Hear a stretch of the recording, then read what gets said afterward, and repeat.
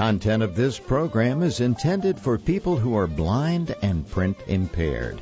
Hello and welcome to our April 2022 edition of Heard Any Good Books Lately, a program from the North Carolina Reading Service. I'm George Douglas. This program is brought to you by the Friends of the North Carolina Library for the Blind, an organization of citizens, volunteers, and patrons, all interested in supporting the library and the services it provides. The Friends Group was founded in 1989 and now has more than 300 members across North Carolina. If you'd like to join the Friends Group yourself, we'll have information on how to do that later in this program. This program is all about books, with special emphasis on those available from the State Library of North Carolina, accessible books and library services. The library has more than 86,000 titles in its collection. Books and magazines are available in large print, braille, and talking books as well. The library has more than 11,000 patrons across the state. And if you're not a patron but are interested in becoming one, I'll have more information at the end of this program. This month, we'll take a look at some of the most popular books checked out in the month of March at the State Library of North Carolina Accessible Books and Library Services. We begin the program today with a look at a book entitled The Heart of Splendid Lake by Amy Clipston. Here's the plot. Brianna has been helping her father realize his dream of running an idyllic lakeside resort. But when he passes, she must fend off the constant flow of real estate brokers wanting to snatch up their prime acreage, including mogul Scott Gibson. Will the pair discover the treasure worth fighting for is love? Brianna is the youngest of the three Porter sisters and the only one who chose to stay in the small town of Splendid Lake. And Splendid Lake, by the way, is in North Carolina in this book. She followed in her father's footsteps and became an expert boat mechanic, helping him run their small resort with cabin rentals, a convenience store, and a marina.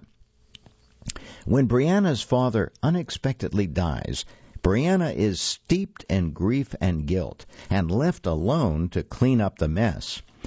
To make matters worse, a constant stream of real estate brokers begin marching through her property, pressuring her to sell off the family land. In particular, she keeps running into handsome real estate mogul Scott Gibson. As Brianna struggles to keep it all together, Scott finds his way into her heart. And as the two fight against their feelings, they just might find themselves forging a surprising and exciting new love at Splendid Lake. Once again, the name of this book is The Heart of Splendid Lake by Amy Clipston. Next, let's take a look at a book called Operation Joktan by Amir Tsarfati. Joktan, by the way, is spelled Joktan. T-A-N. It was the perfect day until the gunfire. Nir Tavor is an Israeli Secret Service operative turned talented Mossad agent. Nicole LaRue is a model with a hidden skill. A terrorist attack brings them together and then forces them apart until they're expectedly called back into each other's lives. But there's no time for romance. As violent radicals threaten chaos across the Middle East, the two must work together to stop these extremists, pooling Nicole's knack for technology and Nir's adeptness with on-the-ground missions. Each heart-racing step of their operation gets them closer to the truth and closer to danger.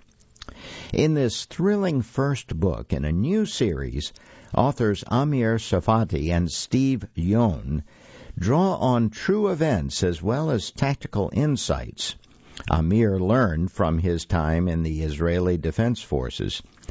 For believers in God's life-changing promises, Operation Joktan is a suspense-filled page-turner that illuminates the blessing Israel is to the world. Once again, it's called Operation Joktan, Joktan, by Amir Tsarfati.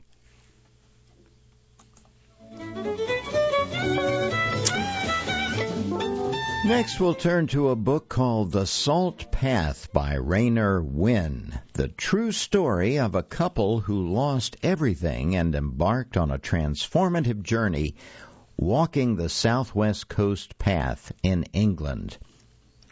Just days after Rainer Winn learns that Moth, her husband of 32 years, is terminally ill, their house and farm are taken away, along with their livelihood.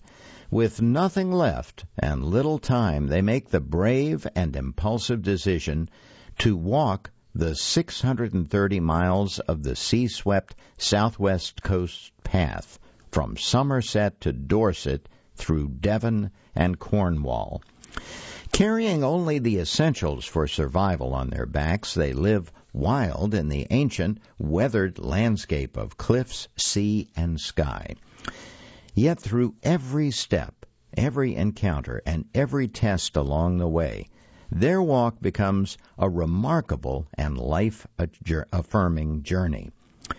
Powerfully written and unflinchingly honest, The Salt Path is ultimately a portrayal of home, how it can be lost, rebuilt, and rediscovered in the most unexpected ways. Sounds like a very interesting book. It was very popular this past month at the State Library for the Blind. The book is called The Salt Path by Rainer Winn. Next, we're going to look at The Maid. That's the name of this book. It's a novel by Nita Prose.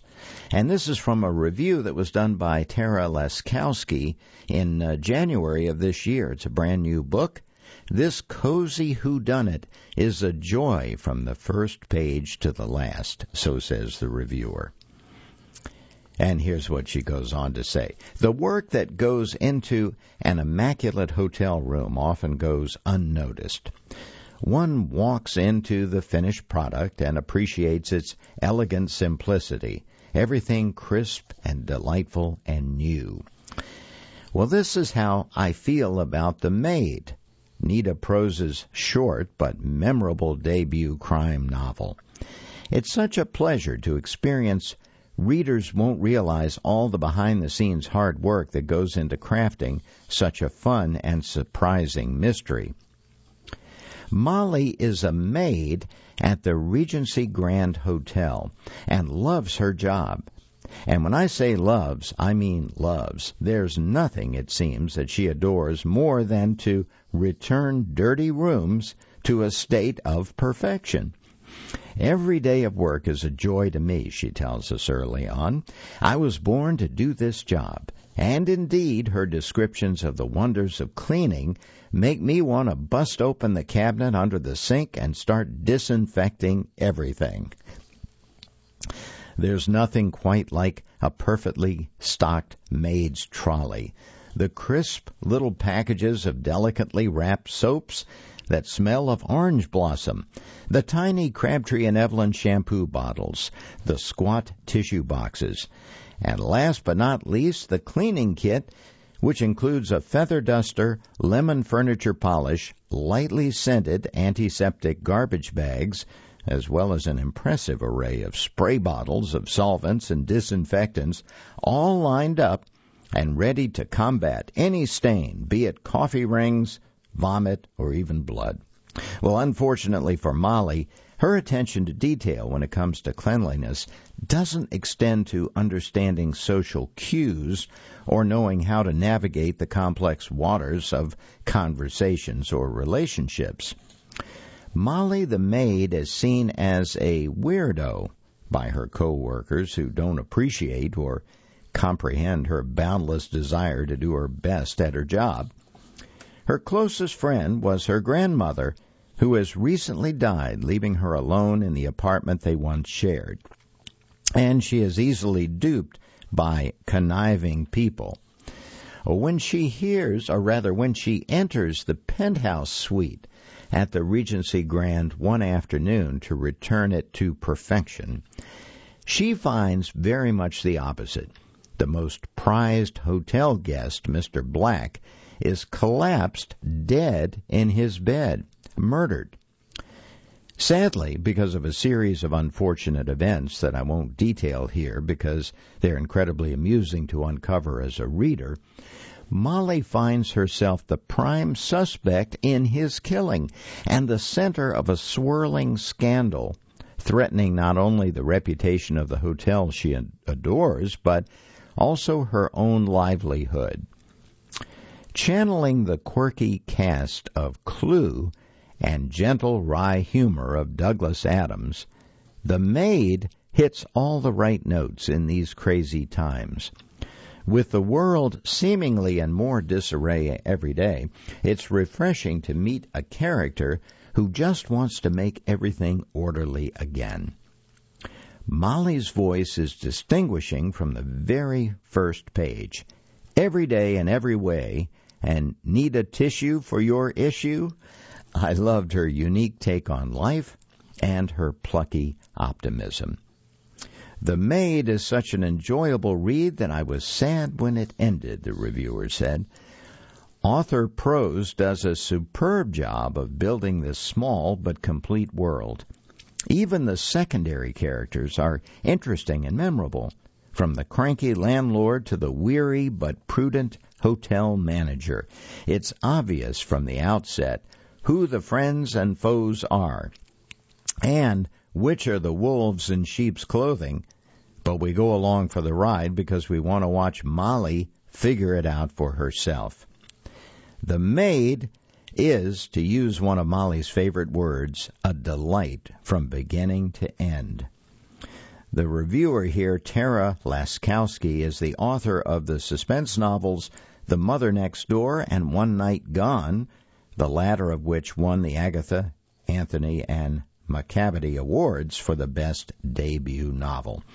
And she wrote the review, and the book that I was just talking about is entitled The Maid, and that is a novel by Rita Prose. Next, let's take a look at a book called The Lady Upstairs, and it was written by Haley Sutton. This is a Kirkus review of this book. Here's the plot. An intricate blackmail scheme goes off the rails in Sutton's sizzling debut novel. When Joe met a woman named Lou 3 years ago, she was drowning in heartbreak and self-loathing. Her boyfriend and co-worker had not only dumped her, but he'd also gotten her fired. Lou showed Joe a way to make him pay and reclaim her life, and Joe has never looked back. Now Joe is running her own jobs for the Lady Upstairs staffing agency, a front for the elaborate sexual blackmail schemes designed to entrap some of the wealthiest and most morally bankrupt men in Los Angeles. Only Lou knows who the mysterious Lady Upstairs actually is, but as long as the cash keeps flowing, Joe tries not to sweat the small stuff. When a grift goes wrong, leaving Joe with no incriminating photos or video to force her Mark's hand, she does start sweating it because she owes money to the Lady Upstairs, and 11 large just went down the drain. To recoup that cash before the lady resorts to distasteful collection tactics, Joe prepares to run a con on one of the biggest fish in the city. In Sutton's sweltering L.A., where grit and glamour entwine, nothing is free and life is cheap, so a few dirty cops, lots of double dealing, and maybe a little murder are only to be expected. Narrator Joe is a tough cookie, making her flashes of vulnerability, mostly glimpsed in her scenes with Lou, even more poignant. Sutton's assured and moody prose often channels the best classic L.A. noir. But this deliciously tawdry and twisty tale is entirely her own. Readers who savor crime stories featuring complex, unapologetic women will be hooked.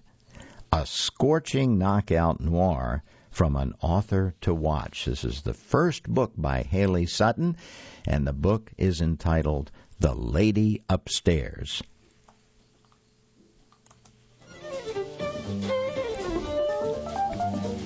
And you're listening to Heard Any Good Books Lately? This is our April 22 edition. I'm George Douglas. Thanks for joining me today. I hope you're enjoying the program. Now we're going to look at a book called The Last House on the Street by Diane Chamberlain.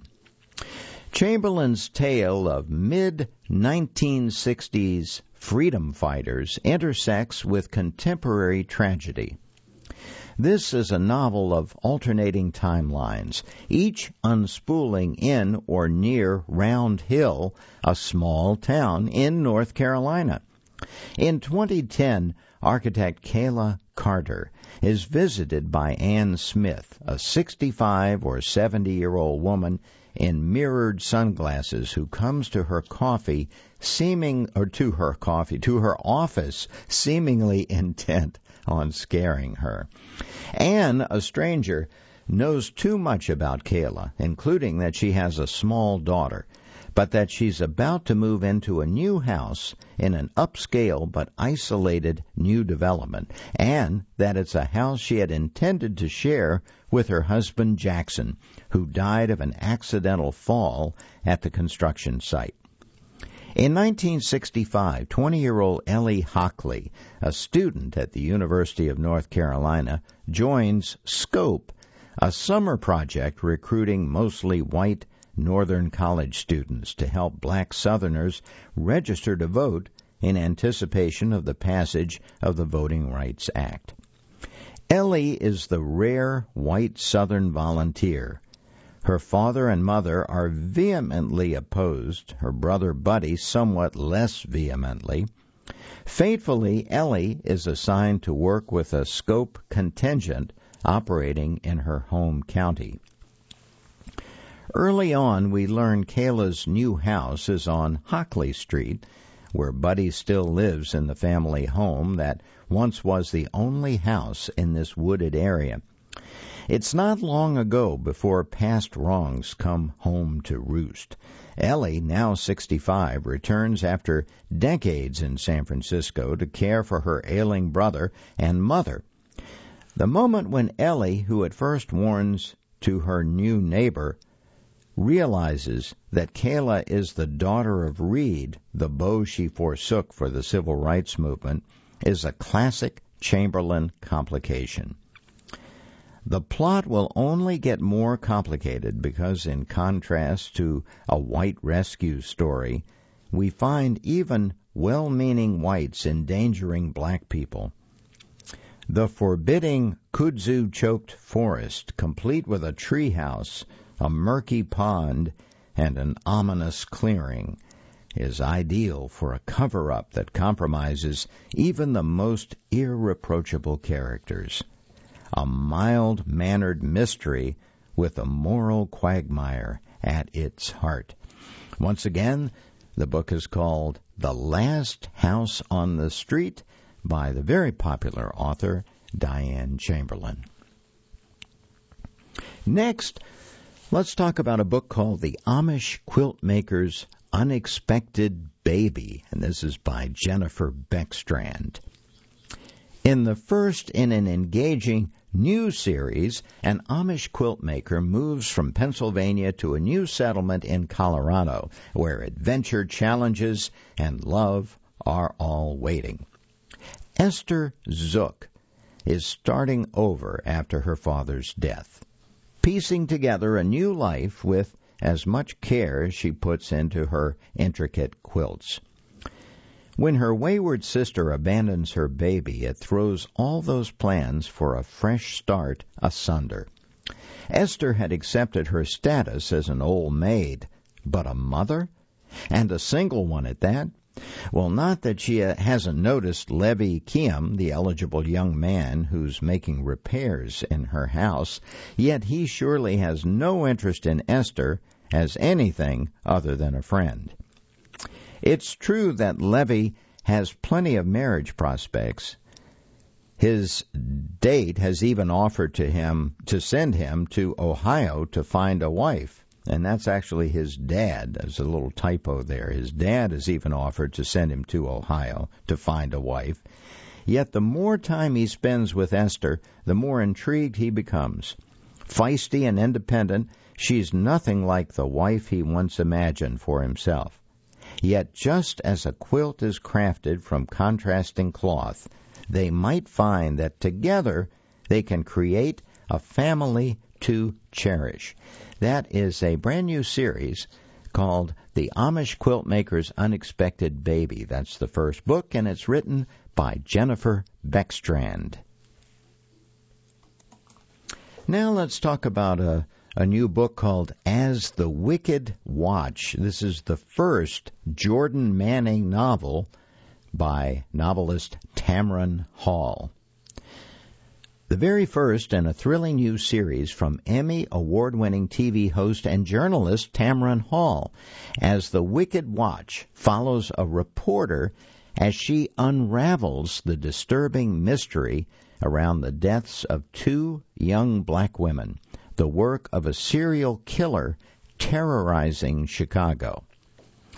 When crime reporter Jordan Manning leaves her hometown in Texas to take a job at a television station in Chicago, she's one step closer to her dream, a coveted anchor chair on a national network.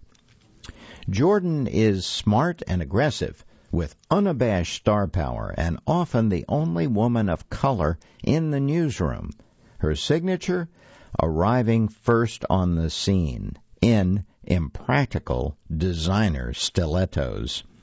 Armed with a master's degree in forensic science and impeccable instincts, Jordan has been able to balance her dueling motivations, breaking every big story, and giving a voice to the voiceless. From her time in Texas, she's covered the vilest of human behaviors, but nothing has prepared her for Chicago. Jordan is that rare breed of journalist who can navigate a crime scene as well as she can a newsroom, often noticing what others tend to miss. Again and again she is called to cover the murders of black women, many of them sexually assaulted, most brutalized, and all of them quickly forgotten.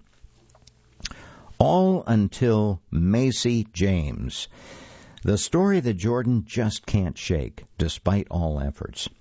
A 15-year-old girl whose body was found in an abandoned lot. Macy has come to represent for Jordan all of the frustration and anger that her job often forces her to repress. Putting the rest of her work and her fraying personal life aside, Jordan does everything she can to give the story the coverage it desperately requires, and that a missing black child would so rarely get. There's a serial killer on the loose, Jordan believes, and he's hiding in plain sight. This one is called As the Wicked Watch, the first Jordan Manning novel by Tamron Hall. Now let's talk about a book by the author Angela Elwell Hunt. It's called Daughter of Cana, and this is Jerusalem Road book number 1. Here's the plot. Thomas and Tasman, twin siblings hired to oversee a wedding feast in Cana, worry when the host runs out of wine, until a guest tells Tasman to have the servants fill the pitchers by the gate with water from the cistern. Reluctantly, she obeys and is amazed when rainwater turns into the finest wine ever tasted in Cana. When Thomas impulsively decides to follow the teacher from Nazareth, He and Tasman argue since the twins have been together since the womb. Tasman can't accept losing her brother to some magician prophet. Aided by Jude, younger brother to Jesus of Nazareth, she decides to follow the Nazarenes group and do whatever she must to fend the fractured relationship and bring her brother home. Sounds like a familiar story, doesn't it? And if you like novels that are based on biblical scriptures, I think you might enjoy this one. It's called Daughter of Cana, Jerusalem Road, Book Number 1 by Angela Elwell Hunt. Now, here's an interesting new book that I think you'll like, particularly if you are a fan or have been a fan of the TV show The Office, very popular television program. The book is called Welcome to Dunder Mifflin, The Ultimate Oral History of The Office by Brian Baumgartnet. And the Washington Post says about this book that it's the ultimate behind-the-scenes account. USA Today says the definitive history of the landmark TV show.